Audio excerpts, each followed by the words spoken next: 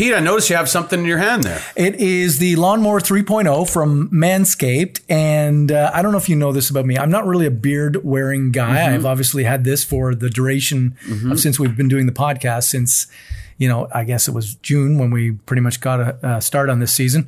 But I've only been growing this beard because of the pandemic. I thought it was a great idea. Maybe I'll get a chance to grow a beard for the first time in my life. Many COVID beards out there. Yeah, and many people don't know me as a beard wearer, and I don't really know myself as a beard wearer. And I've known you for many years, and you were never a beard wearer, and I was going to say something. Yeah. Well, nobody really, I don't mind it. Nobody really likes it, I'm sure. And I've been smart enough to keep it trim because I got this Lawnmower 3.0. So all year I've been keeping it trim, but right now it looks a little bit fuzzy and Time gross. to go, you think? Yeah. So I was going to do this here and give you a show. I know because you have one of these. I have one, and honestly, it's the best. I mean, I've had products like that before. It is the best shaving product I've ever had. It's not even close. So I was going to just trim myself up and maybe not show you, but show everybody else how good I'm going to look afterwards. So but just to be clear, we will fast forward this, will we not? Yeah, nobody wants to see this. Okay, great. Forgive me, because it's kind of gross. Okay. All right. So I know this is disgusting. Yeah, in retrospect, maybe take two, you throw down some paper towel, perhaps? Yeah, I don't know if there's a take two now, but what do you think? No, there's no question about the shaving quality. Yeah. And you were throwing it around there pretty loosey-goosey, not really seemingly worried about cutting yourself. No, and you don't need to because it's got the patented blade where it's no nicks. Is what they say about this here blade. I'll tell you, with Manscaped, it provides the best in men's grooming and hygiene, made only from the best products and ingredients for the modern man. And Manscaped has changed the grooming game with their Perfect Package 3.0 Essentials Kit. Now, this is a package that comes with the new and improved Lawnmower 3.0, the water-resistant cordless body trimmer, which you know about. Their advanced skin-safe technology and cutting-edge ceramic blade makes your trimming nick-free.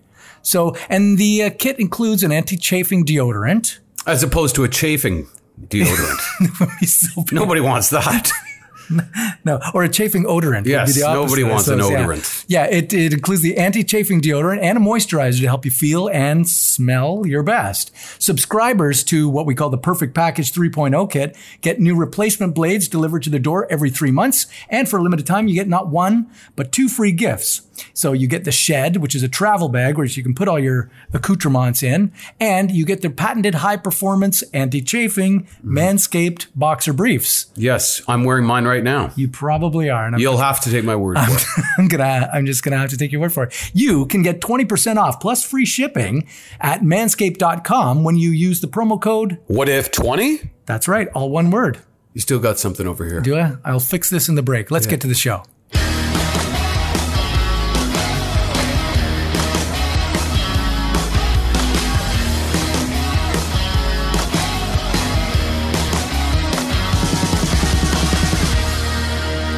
Wow, you really do clean up well. Right? I feel so much better, so much lighter, and, this is just feels right. Not to be a hater on the beard, but this is the Pete I know and love. Thank you. I hope everybody else loves it too. How do you feel about a little game of solar system trivia today? Solar system trivia? Well, why not? Sweeping the nation. I mean... If there's one thing I probably know a bit about is the solar system, working at what if, half of our videos are set in space. So I could probably keep up. You think you know your way around the solar system, do you? I mean, yeah, enough. I can get there. Okay, let's get cosmic. Start the insanity. Where is Earth in relation or proximity to the sun in the sort of order of planets? Where is it? Well, this is Solar System 101. And it wouldn't really be Solar System 101. I say that only because during the 2000s, it kept getting rammed in my head. This NBC promo, Thursdays, watch. I think it was must-see TV. Third Rock from the Sun. John Lithgow, Jane Curtin, Kristen Johnson, and of course, a young JGL, who I think is a great actor. Joseph Gordon-Levitt for the non-converts. Right? We were just saying earlier, I really like that guy. I think he would be friends with us for some reason. I would hope that he's a fan of the show. So yes, JGL, if you are listening. JGL. Call us JGL. Yes, we'd love to have you on. Okay, question number 2. What is the smallest planet today in our solar system?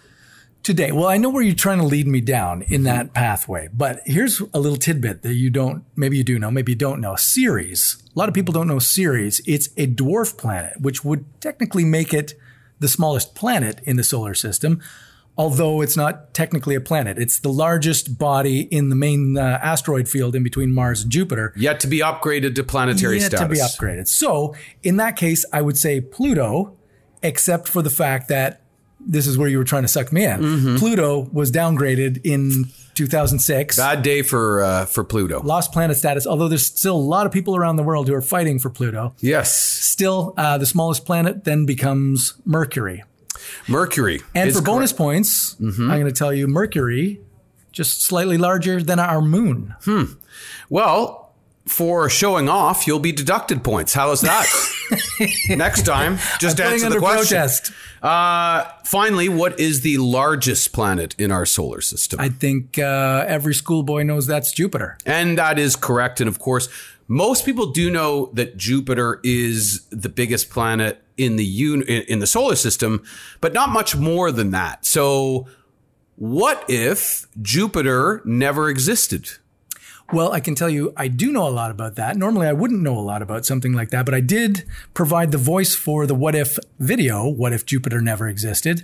I can tell you a few things about it, but it'd probably be smarter for us to have a special guest that might be able to expound upon that. Like maybe an astronomer from NASA? Why not?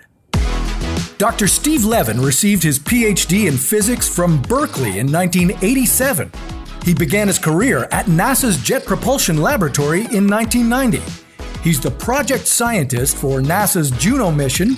Juno is a solar-powered spacecraft which has been orbiting Jupiter since July 4th, 2016. For a few hours every 53 days, Juno passes within a few thousand kilometers of the giant planet and collects a wealth of new information about Jupiter. The data collected so far has revolutionized our understanding of Jupiter and of giant planets in general.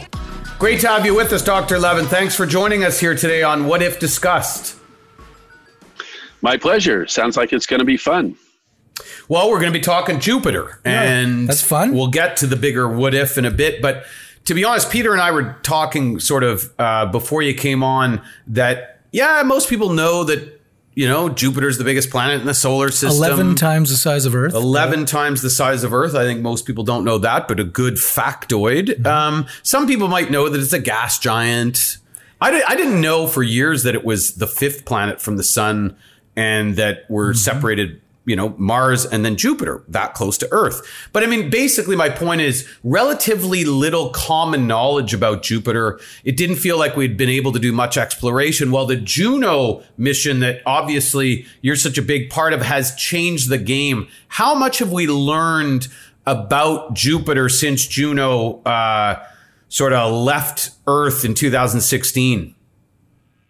So the phrase we like to use around the project is it's a whole new Jupiter. Basically, we sent Juno to Jupiter to measure a bunch of things that hadn't been measured before, to try to peek beneath the clouds, right? Because even though Jupiter, as you said, is 11 times bigger than the Earth, that's the radius. So it means you could fit over 1,000 Earths inside it. It's the most massive planet in the solar system by far, more than twice the mass of all the others combined. And we've been studying it for hundreds of years. Galileo looked at it with his telescope hundreds of years ago. Even though we have all of that, mostly we didn't know what lay beneath the clouds. We'd look at Jupiter from the Earth, and it's giant atmosphere, and it's covered with clouds. So we sent Juno there to use gravity to measure what the interior looks like, to measure the magnetic field, which comes from deep inside the planet, to use radio waves that can see through the clouds, to go over the poles of Jupiter for the first time, really, and take great pictures in the north and south where you can't see it from Earth because it's all in the same plane in the solar system. A whole bunch of new kinds of measurements, measuring particles in Jupiter's magnetic field, things like that. And essentially, everything we measured gave us a surprise. We were looking for, is there a dense core down in the center? And sure, we expected something between maybe 3 and 20 times the mass of the Earth down in the center. But what we found looks like maybe it's not a dense core with a sharp boundary. Maybe it's sort of fuzzy and it takes up like half the radius of the planet. We measured the magnetic field and it was way more complex than we expected it to be, with all these bumps and wiggles in it, and it doesn't look like a dipole like the Earth's field, and it's way different in the north than the south. We measured through the clouds with our radio receivers, and we found that the deep atmosphere doesn't get well mixed the way you'd expect. Everybody thought, get beneath the clouds and it's this giant ball of gas. It should be pretty much the same anywhere you look. Well, that's totally wrong. So we got surprises every single thing we took a look at. Even the pictures over the North and South poles, it looks so different that the first time we looked at the pictures, a lot of the people in the room were saying, "Are you sure that's Jupiter?" It just didn't look at all like Jupiter looks like from the side. And those pictures have been shared, right? And where can people find those pictures, just before I forget? Yeah, so there's this great opportunity out there. So we have a website called Mission Juno, missionjuno.swri.edu, but you can get to it from NASA's website or just Google Mission Juno. And the JunoCam images, that's the images from our visible light camera. Basically, we just dump the raw data out on the web and let anybody who wants to play with it, make their own pictures, fix up the colors, stitch things together, however much work you want to do, and post them. And we've gotten an amazing response.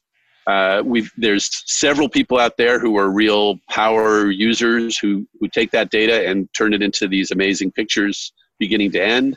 There's a lot more people who take the intermediate steps and use those and try stretching the color, or changing the contrast, or combining them to make movies and do some great things. People are doing science, people are doing art, people are making pretty pictures. It's really been fun. Talk about that planet in relation to our planet. I don't know if everybody knows how much Jupiter may have affected Earth's development. Among other things, it's protected us from a lot of flying rocks, but what else? Right. So the flying rocks thing is basically, if you imagine something drifting into the inner solar system, when it gets near Jupiter's orbit, Jupiter gravitationally is likely to perturb it, and a lot more of those get shot outward than get shot inward, so it can protect us. But we're generally just the formation of the whole solar system. When we look at how did planets form, which, by the way, is something scientists don't really understand all the details about, the most important models for how does the solar system form, how do we get the planets, indicate that Jupiter came first. Not too surprising because it's the largest. It got there first. It got all the material. And then it affected the formation of the whole rest of the solar system. So there's lots of ways to think about that. But the one I like the best is if you just look at our solar system like you were an alien or something and don't know what's there, you'd come along, you'd see the sun, and you'd say, maybe that's it. That's all there is this star. And you'd be 99.5% right or something, because almost all the mass is in the sun. And then if you looked a little bit further and said, oh, wait, I see that speck, that's Jupiter, right? You'd be more than 2/3 right if you said that's all that's left, because Jupiter's more than 2/3 of the remaining mass. Well, the sun formed first, and then Jupiter formed out of the leftovers from the sun, and then everything else formed out of the leftovers from Jupiter. So in a really important sense, if I want to understand where did the Earth come from, I better start with where did Jupiter come from? Otherwise, I'm never going to get the picture. So I guess the short answer to what if Jupiter never existed would be Earth wouldn't have existed, and I'm guessing the rest of the solar system wouldn't have existed? Well, I love that question because it's actually way more complicated than it sounds. So imagine, when you asked me that question, the first thing I thought of is, okay, imagine Jupiter just didn't start to form. What would happen? Well, the answer there is probably one of the other planets would have gotten a whole lot bigger and sort of become like Jupiter. Because if you look at the other really big ones, it's Saturn and Uranus and Neptune, what we think most likely happened is as the planets formed, they drifted around because they're eating up the material that makes the initial cloud of gas and dust, and that changes their momentum, and so their orbits shift around. And those other planets probably came along after Jupiter was really big, Jupiter altered their orbits dramatically. Looks like it probably sent them outward away from the sun. And they didn't have as much stuff. Jupiter ate all the stuff first before they could get there. So if Jupiter wasn't there, well, maybe Saturn drifts in further and Saturn eats all the stuff and looks a whole lot like Jupiter does now. Of course, exactly where they ended up depends on all of that process. So if you take Jupiter out of the mix, you totally rearrange things. Maybe we get a giant planet close to the sun, or maybe we don't get a giant planet anywhere near the sun and there's really big ones out far away and we only have little planets close to the sun, or have 6 of them or 10 of them instead of 8 or 9. All of that would be different if Jupiter didn't form. And on top of that, well, if you say, okay, suppose Jupiter formed and we got all the planets in the right place, but now I'm going to just reach in and pop Jupiter out of the picture and say, what happens? Then you get a totally different kind of answer, right? The other planets don't get perturbed that much anymore, but anything that's falling into the inner solar system, like comets and asteroids, mostly really small rocks, maybe you wouldn't call them asteroids, meteors, things like that, without Jupiter there, they don't get perturbed the same way. Their orbits are very different. Mars isn't big enough to do much of anything. So then you worry about, well, we get hit by comets more often, or if you pluck Jupiter out of the picture after everything formed, but before everything had settled down, then you get a different answer. Maybe the amount of water on the Earth might be different because Jupiter probably influenced that. So any step along in the process, if you don't have Jupiter, you get a different picture. But what picture you get depends on when you took Jupiter away. It's funny because these days, you know, more people are talking about how interconnected things are here, how we have to be reminded that even though there's seemingly a lot of distance between us and the other side of the world, and in fact, everything has this sort of butterfly effect, if you will, and affects everything else. So it's interesting to see that that's the case. Obviously, the further we zoom out into the solar system as well. You mentioned smaller rocks, and these days, of course, the moons around Jupiter, I think, especially in this sort of astronomical circles, are getting as much attention, maybe even as Jupiter, especially Europa, Ganymede, etc. What has Juno been able to sort of glean more about Jupiter's moons? Okay, so first I should say our most important job so far about Europa has been to stay the heck away from it. And that's because people are very excited about the fact that Europa appears to have a liquid water ocean underneath its icy surface. And maybe we can find life in that ocean. So picture 20, 30, 40, 50 years from now, you finally built a system that can do it, and you fly to Europa and you land on the ice and you dig down beneath the ice, and we don't know whether that's a few feet or a few hundred miles, but you dig through the ice, you get into the water, you sample the water, you find life, and then you have to say, but I don't know if that came from Europa or contamination from when Juno hit it 50 years ago. That would be a problem. So because we're there to study Jupiter, we have to be very, and we didn't go through all the steps you do for, say, a Mars mission to make it as clean as possible and have no bacteria on it or anything like that, nothing that could survive. We have to show we're not going to contaminate Europa. And what we did at the beginning is we said, all right, well, we're there to study the main planet, not Europa. We'll just stay the heck away from it.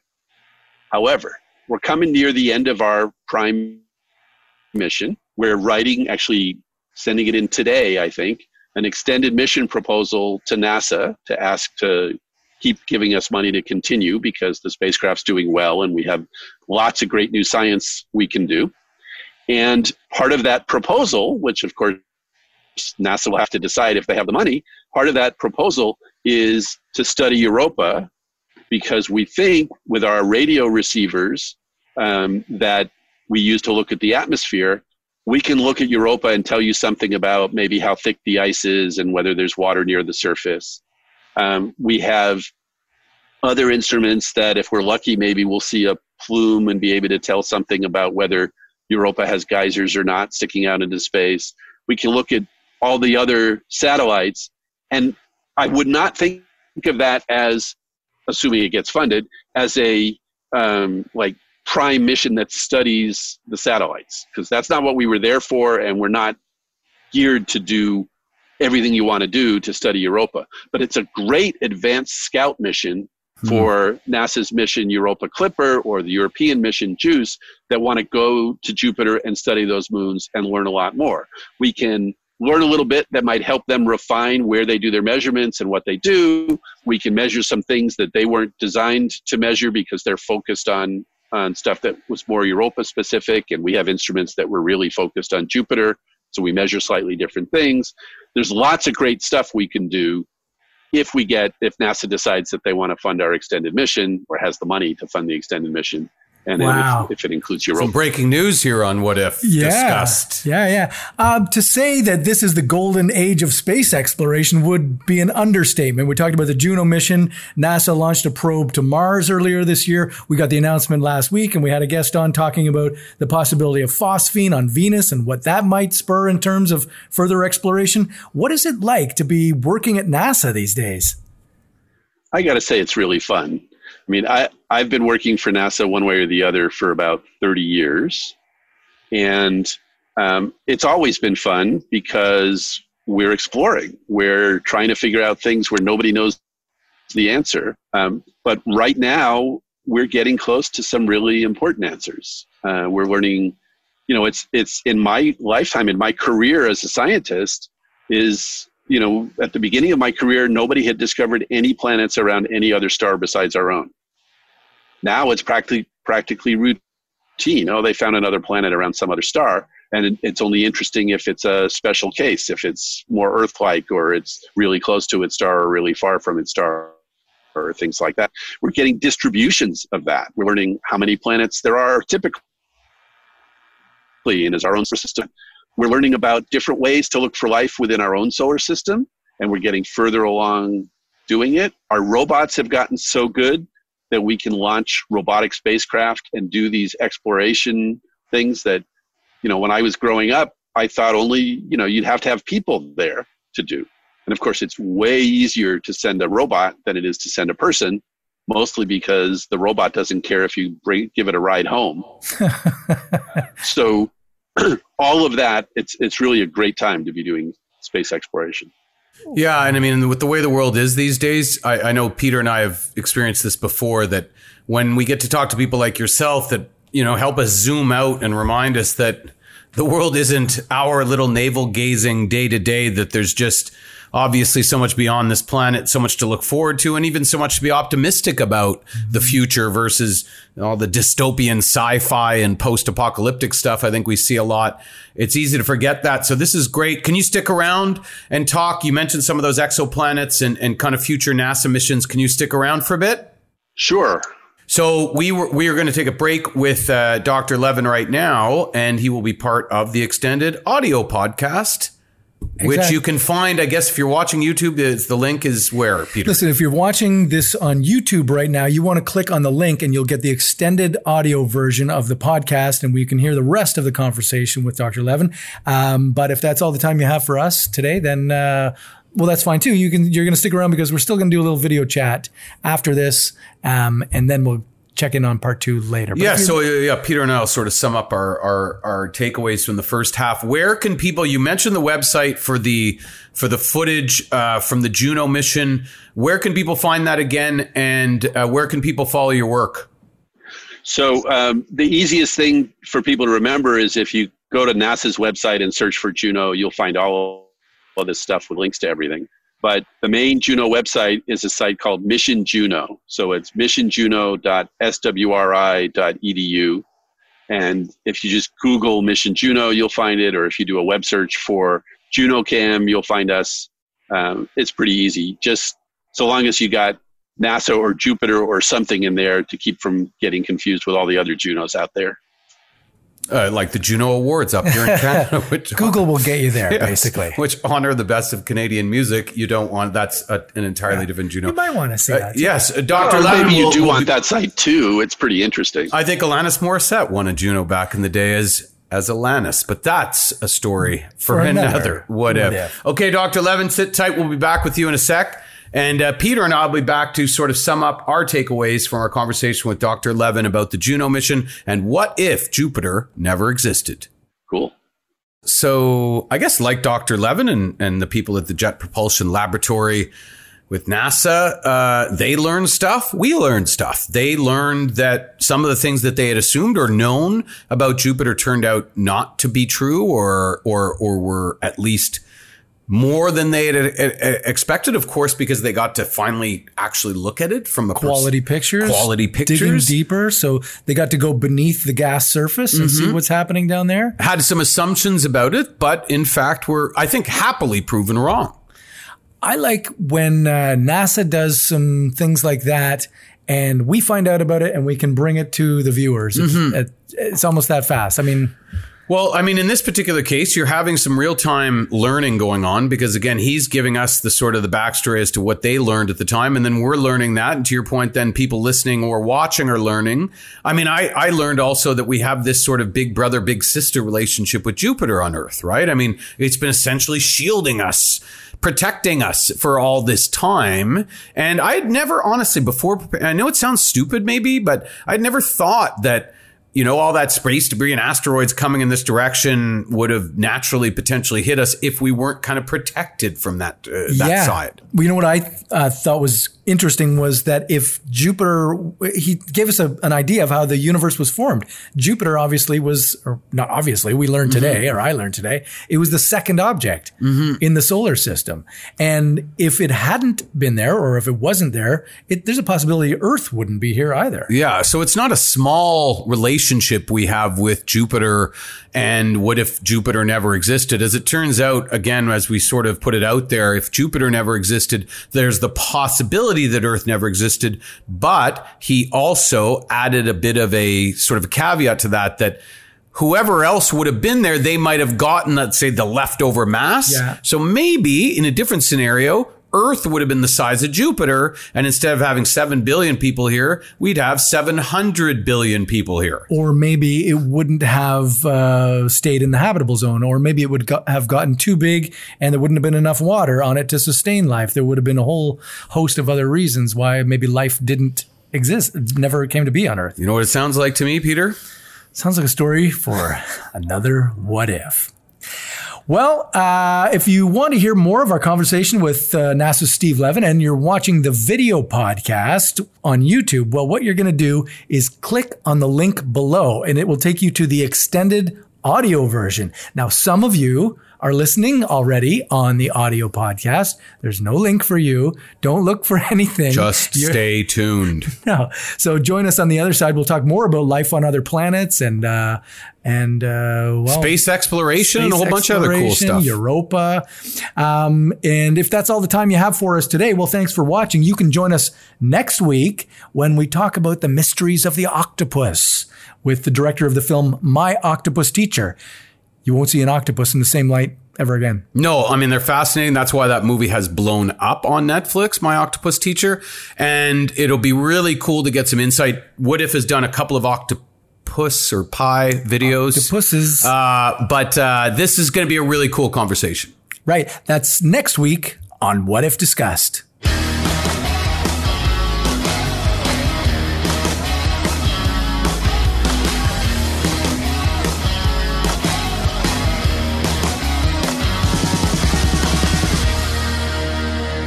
Welcome back to What If Discussed. We are with Dr. Steve Levin from NASA's Jet Propulsion Laboratory. We're talking Jupiter. We're talking the solar system. But like many people, you aren't just one-dimensional. You have many interests. And I have read in preparing for our discussion today that not only are you interested in Jupiter, and after essentially a 30-year career in NASA, I'm guessing you're interested in a lot of things, astronomical, celestial, etc. And that would also make sense that you are interested in SETI's research. We've had Dr. Andrew Simeon on here. We've had Jill Tarter on from SETI, the Search for Extraterrestrial Intelligence, for those people that don't know the acronym. So we talked about Europa earlier. We talked about the possibility that there might be water there. That seems to be the conventional wisdom in astronomical circles. It feels like there's just a lot of things bubbling and going on. Phosphine on Venus. It seems like, you talked about exoplanets and the discovery of those. Does it feel just to people like Peter and I that something is imminent, or would this also be kind of the buzz around NASA circles? So I don't know if I know what the buzz around NASA circles are, but to me at least, it feels like we're making great discoveries every day. Something is imminent, sure, because there's always another discovery around the corner. Whether that means we're about to find life on another planet or in another location, I have no idea. And part of that is because we just know so little about how ubiquitous life is. And what kind of life, right? Because most of us, when we think of life in outer space, we're probably not thinking of bacteria or single-celled organisms, right? We're thinking of at least something as complicated as, a mouse or a fish, let alone intelligent life. And yet, if we look at what happened here on the Earth, it was billions of years before life turned into anything as complicated as a little animal running around. For most of the history of the Earth, life was single-celled organisms. So my guess, and it's purely a guess, is that we'll probably find single-celled organisms somehow first, or evidence that they were around. And that could be any day, right? That could be in the atmosphere of Venus. It could be in the ocean of Europa. It could be, somebody sitting in somebody's laboratory data right now from a meteorite that hit the Earth that you and I haven't heard of yet. On the other hand, even though I would guess that intelligent life out there is much less common, maybe it's easier to detect. After all, if there's aliens on a planet orbiting some star halfway across the galaxy, it's totally reasonable to think that they could be 100,000 years ahead of us in their civilization. That's the blink of an eye compared to how long it would take, right? So if they're 100,000 years ahead of us, maybe they have a way of sending us a radio signal or some other kind of signal that's super strong and easier to detect, and all we have to do is be looking in the right direction at the right time. They're at least emitting something, like a protozoa or a bacteria is not emitting any sort of sound or signal. Right. And there's people who are looking for life by looking for how it would change the planet. Because if you look at our Earth, the main reason we have oxygen all over the place in the Earth's atmosphere is life. So there's people who have ideas to go look for life on planets around other stars by trying to sense their atmosphere and see if they can see changes that would have been made by those single-celled organisms. So it's just, there's a million different ways to do this, and I'm sure everybody working on it thinks that their way is the best, or they wouldn't be doing that. But we don't really know until somebody says, aha, look over here, look what I found.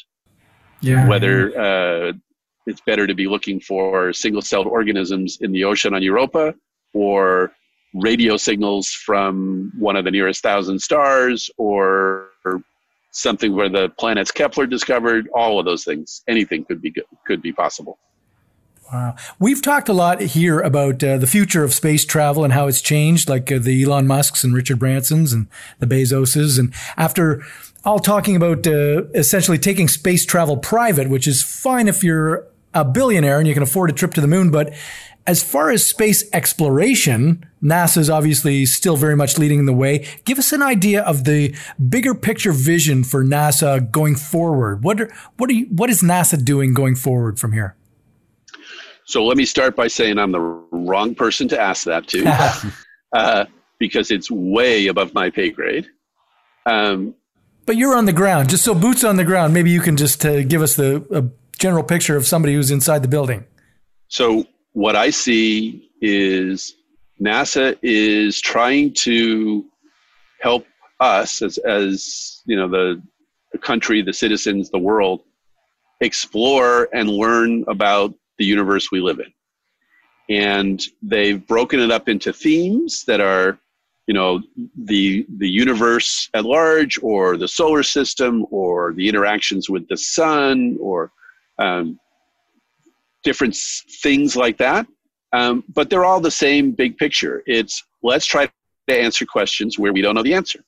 And what it takes to get NASA to say, we as an agency are going to spend hundreds of millions of dollars on a mission is this mission going to answer really big, important questions? And is it going to work?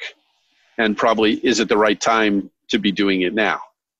So NASA asks the scientific community, and every 10 years we write decadal survey books that say, here's what it all looks like now, and here's what we recommend NASA go try to answer. And we try to pay attention both to what's important and to, is there any prayer of getting that done? But those decisions that they have to make at NASA headquarters are always going to be hard, and they're always going to be limited by, we don't have enough money to do everything. We don't have enough knowledge to know exactly what's most important. And we also have to judge a trade-off between doing things that are brand new and never been done before, and doing things that we know are going to work. Because you all know that the things that are most guaranteed to work are the things that are usually most boring.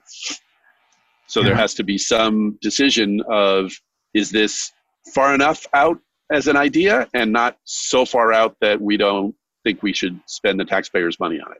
Yeah. And I'm really glad that's all above my pay grade, because those are hard decisions. That's hard. Well, it won't be for this next question, because we're going to actually hypothetically put you in that situation where, in fact, you're being asked to pitch the general population, let's say on behalf of NASA, not to make a case for a specific mission, but really for those people out there who sometimes don't understand why space exploration, like you said, very expensive space exploration, is still important, right? You can make that sort of practical argument that, we got problems here, we don't need to be, but I would suspect that somebody that's especially been at us for as long as you have, not only really deeply understands the connection practically, but also why it's important for us to, as a species, to be better understanding not just our next door neighbors, but beyond. And it also, I mentioned the dystopian future. You get a lot of people just thinking, we're not going to be. I find this sort of space exploration and even our discussion today is the type of thing that lifts you up. It gets you excited. It gets you enthusiastic. It reminds you that we're just at the beginning here. What would you tell people, Dr. Levin, if you had to pitch them on why it's so important? So I'll answer why it's so important in just a moment, but I do want to take issue with one thing you said as you were leading up to that, which was pointing out how expensive it is. It's only expensive if you look at it from the point of view of, what if I were paying for the whole thing? Mm-hmm. If you compare it with, say, going to the movies, right? Making a major motion picture costs something similar to what it costs to do a space mission. But we don't call it hugely expensive because we think of it in terms of, what do I pay when I go to the movies? Well, what you pay for any given space mission is pennies. So I wouldn't think of it as expensive. However, there's lots of good reasons, and even if it were super expensive, I would argue it's worth it. So we could go into some of those. Sure. And that's a great analogy, actually, because when you think about it that way, like, I think, Patrick Mahomes just, signed with the Kansas City Chiefs for $500 million. He can afford 5 missions. Yes. So, yes, that's good perspective, Dr. Levin, on being able to send probes out to different planets being actually less expensive than a quarterback playing in the NFL. What is, from your perspective, let's say the biggest value that we glean collectively as a society from continued space exploration? So from my perspective, there's lots of other values, but the biggest one that I see is actually the fact that we're learning new things about the world we live in. It's equivalent to saying, what's the value in a painting by Michelangelo, or a great book written by one of the classic authors, a book that's going to last for centuries. It's the value to our society in broadening the big picture that we all get. I can list lots of practical things. There's all kinds of technology that we wouldn't have if we didn't have a space program. Your cell phone and your computer wouldn't exist if it weren't for the space program. We grow engineers and scientists better in the United States probably than anywhere else in the world, and part of that is because of the space program.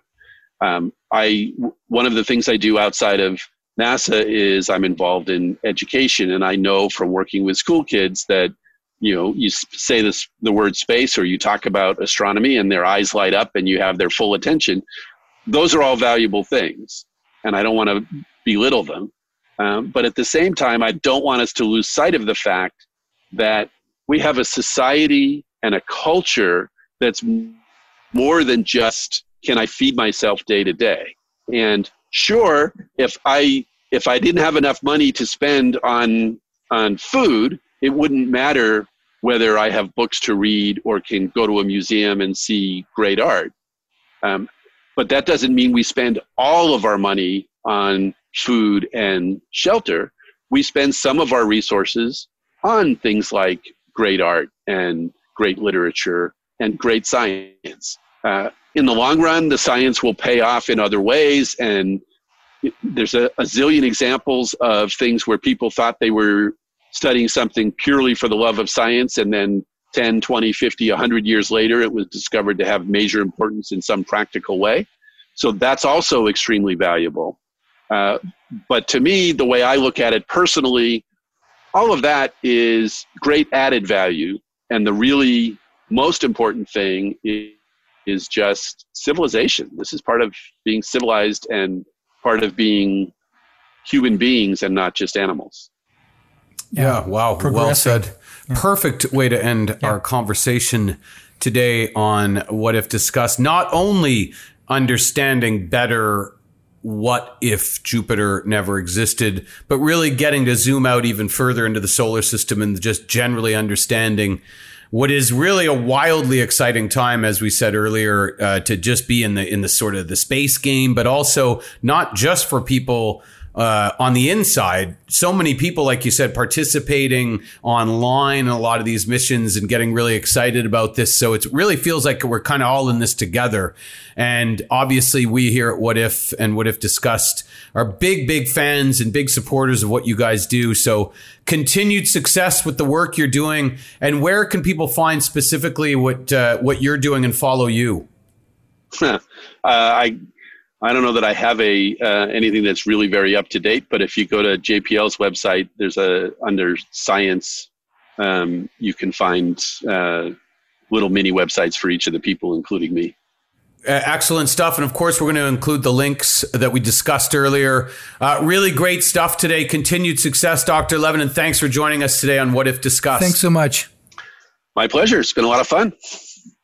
Great stuff, of course, with Dr. Steve Levin from the Jet Propulsion Laboratory. You know what I like about him? NASA. He was not just, your typical smart scientist, but he also seemed to have a sense of the world and a sense of humanity to him as well. It's a good way to put it, because it came across in how he was able to communicate. Again, it's always something we appreciate when somebody who is at a different level, a different stratosphere, even intelligence-wise, especially in specialized areas like the cosmos and astronomy, that they're able to really talk about it in a way that helps people really understand. I mean, I had never really thought much about Jupiter, to be honest, before even getting ready for the show. I mean, we thought about Mars. We've seen the probes go to, the rovers. Venus is in the news recently. Yeah. Mars has been for the past 100 years, people have been talking Mars. Yeah. So that's always front of mind. Nobody really talks about Venus or Mercury or anything else. Maybe because they're gas giants, and maybe we just don't think that. But interestingly enough, it sounds like, and he was, again, they're always going to be a little non-committal about getting too excited. But if you asked a bunch of astronomers to bet and lay cash as to where there might be life discovered in this solar system, either signs formally of intelligent life or the possibilities of life going forward. A lot of people are going to say Saturn's moon Titan, or they're going to say Jupiter's moon Europa. Yes, you're going to hear about Venus and Mars and other things as well, but those are really in the game. And the fact that this mission that they have already been at for 4 years, taking these incredible pictures, which you would have seen earlier if you were watching or watching the YouTube version, but that they're potentially going to extend that mission for Europa. Breaking news right here again on What If Discussed. But that, and again, if you're pitching somebody who's already shelled out the cash for your mission and you're already there. We're literally right there. Yeah. we don't have to go all the way home and come back in a few years, or as he was talking about, decades, right? Going back to Jupiter and looking at Europa. Yes, let's go get some pictures while you're there. It just seems to make sense. And it's also, I appreciated his correction of me, when I said it was super expensive. You hear, $100 million missions, whatever. But to his point, the average blockbuster is probably $100 million to make. And we have no problem going and shelling out $20 to go see that. Not at all. Imagine if you had the money and you said, you know what, it would be better off if we spent it on making roads and whatever. You had the technology to go to outer space and to learn about the universe, and you chose not to so that you could pave roads. And you'd probably be doing more than paving roads. Yes. Probably going to healthcare and food and much bigger causes than that. But imagine just how anxious you would be knowing that you have the power to get out there and explore and find out about our universe. And like he said, find out about us, because the universe is teaching us about us. And I don't want to say we'd be Amish. And for any Amish people listening, well, I guess they wouldn't be. But he's right. You hear this a lot if you watch some of the documentaries about the moon or whatever. The exponential rate of advancement in technology in the last 50 years is almost single-handedly attributed to space exploration. They say that if we weren't having to figure all this stuff out to go to moon, to do all these other things, we wouldn't have developed the level of technology that we have as these, cell phones and computers and everything else. So there is Kevlar. There's so many of those sort of, let's call them ancillary byproducts of space exploration from a technology standpoint, from an economical standpoint, that we don't necessarily think about. But in the end, I'm glad he touched on it, because for me, I think he's right. And I agree that the most valuable part is to be reminded that, man, it's just not all about us.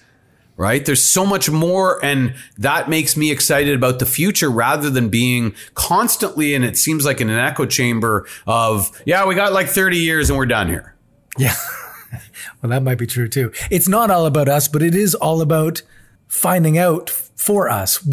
About us finding out. It's a learning process for every living human. Maybe we're basically doing it for the benefit of human education. Keep exploring. The truth is out there, but also if this was 200 years ago, we'd be exploring the rest of the planet. And if we at the time said, you know what, that's, those boats, they're a little expensive, we never would have discovered the rest of the world. What are you doing in the Galapagos? Who cares about these turtles? Yes. My gosh. Please. Anyways, we'd like to once again thanks Dr. Steve Levin for joining us on today's What If Discussed. If you want more What If, well, you can sign up for the What If Explorers Club newsletter. It's got tons of cool science stuff, science news. You also find out what we're doing here at What If. To sign up, go to whatifshow.com.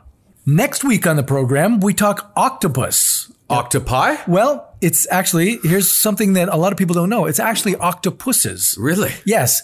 Octopi it's acceptable and it's become part of the lexicon, but it derived from a misunderstanding. A lot of Latin plurals end with I. Mm-hmm. So I think people just assumed that plural of octopus would be octopi. It is actually octopuses. Octopi is wrong, but yet we do accept it as part of our colloquial language. And also a little funny fact for you, the least popular bakery item at most bakeries is octopi. Octopi. Yes. Well, anyways, we'll be talking about octopuses with the director of the film, My Octopus Teacher. A lot of you have heard about this. It's on Netflix right now. Director is Pippa Ehrlich, and you won't want to miss that. That's it for today on the show. We're going to see you next week on What If Discussed.